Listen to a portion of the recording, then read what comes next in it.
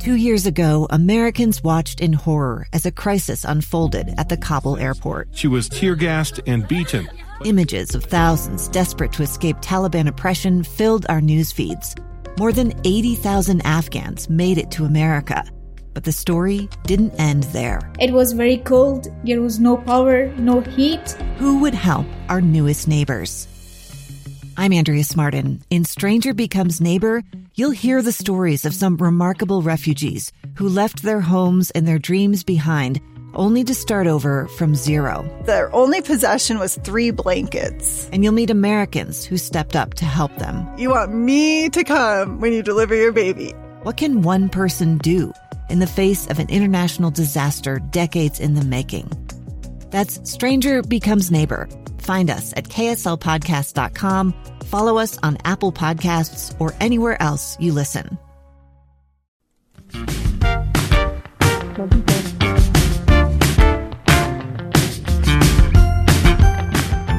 Hey there, and welcome to Easy Being Green, the show where we talk about the planet and how we can help get it in a healthier position. I'm Taylor Powers with my co-host Deanne Tetzel, and today we are going to talk about wildfires again.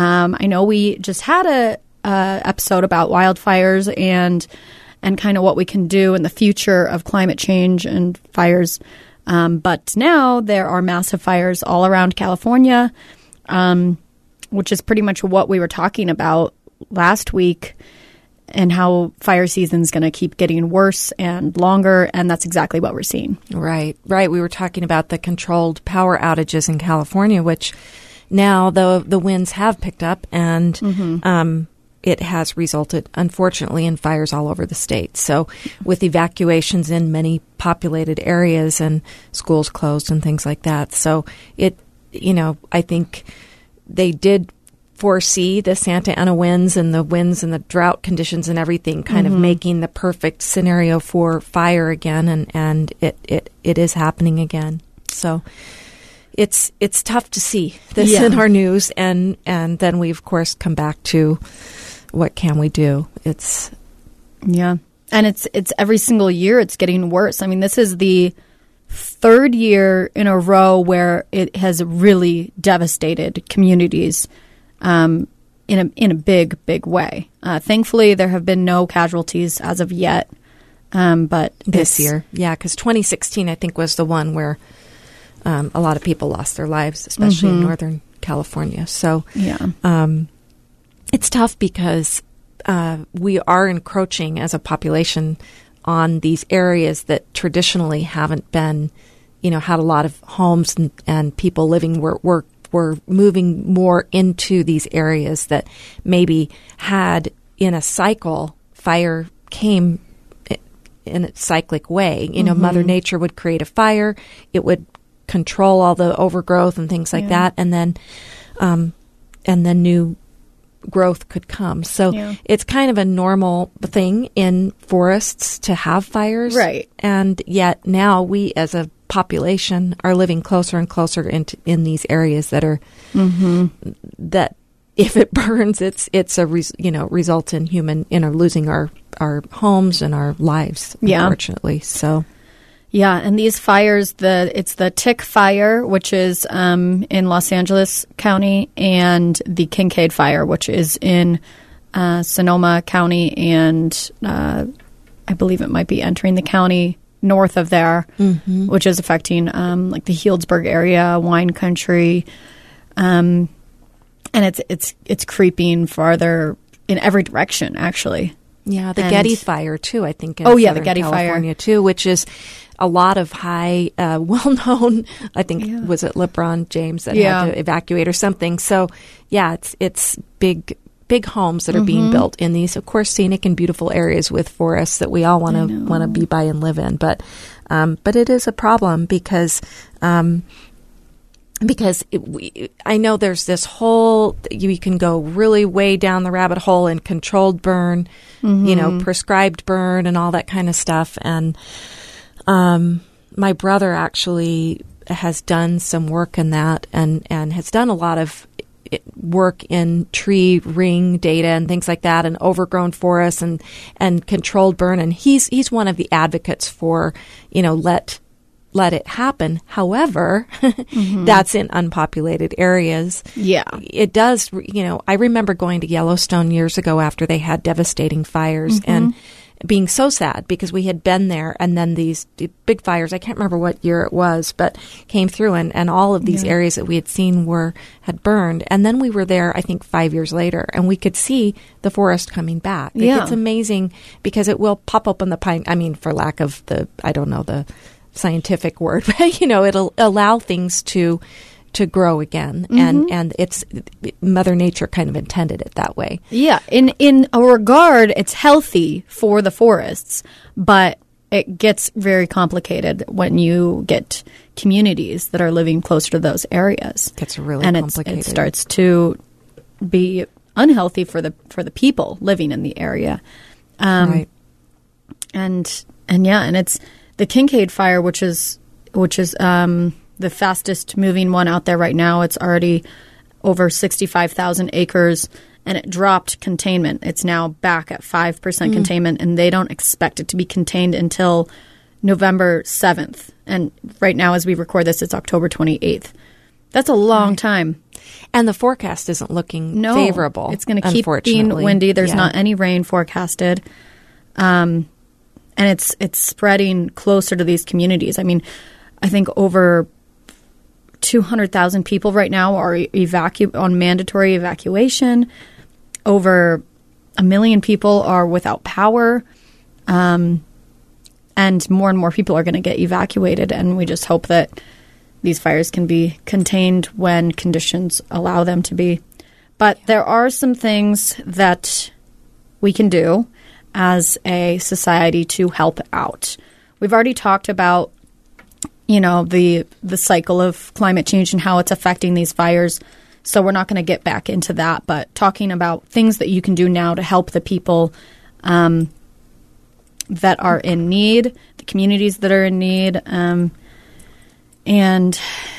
just hoping for the best case scenario. Right.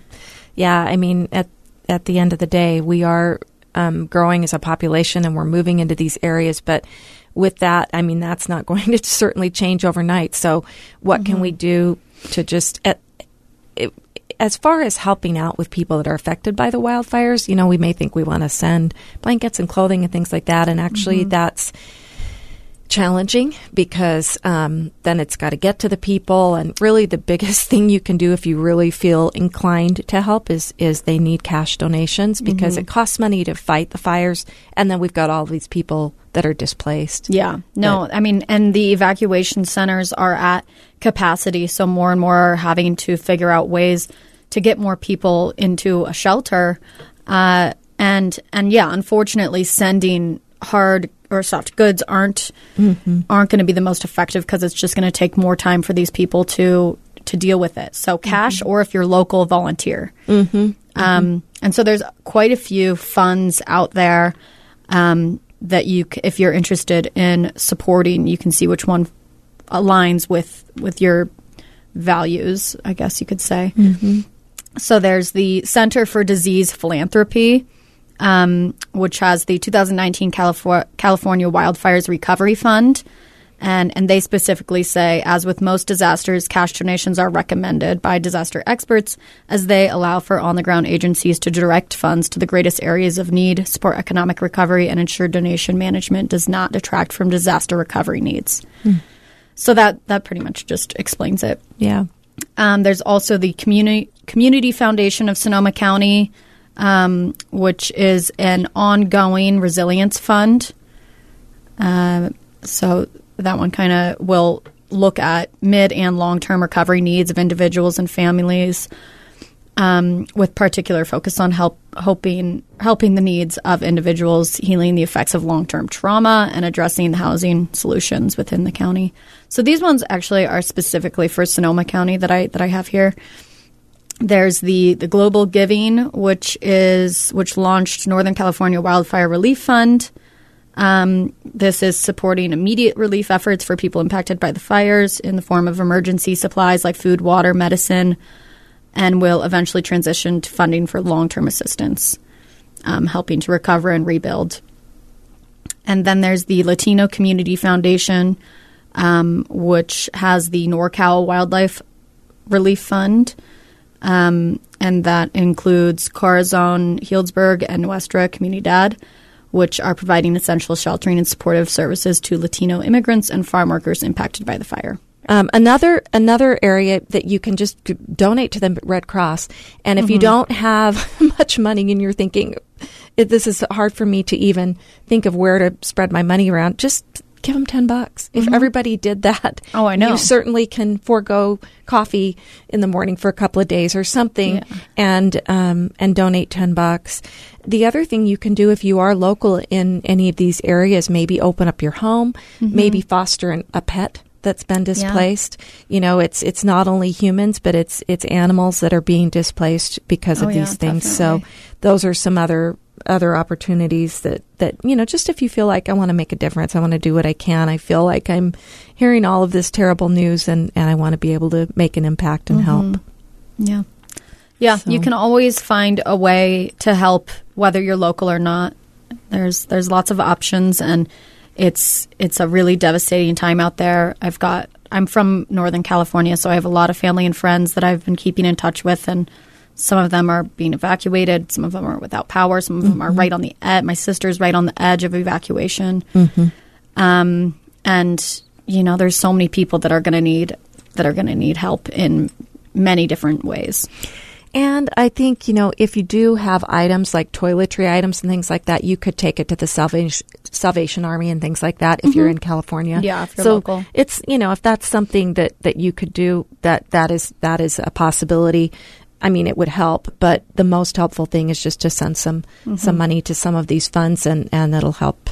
If we all did a little bit, it would help a lot. Yeah. So, and if you are in California in the fires and you're not being evacuated, try to stay off of the roads. Just stay in your house, and keep in touch with your neighbors and your community via social media or another method, especially those that are elderly or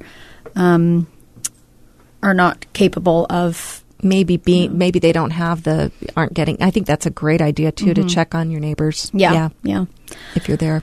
Yeah. So let's all just be together, help each other out in this time of need, and you know, do what you can from afar or close by, even if it's just, you know, words of support. Right. Because everything helps. That's right. All right. Thanks so much for listening. Stay safe.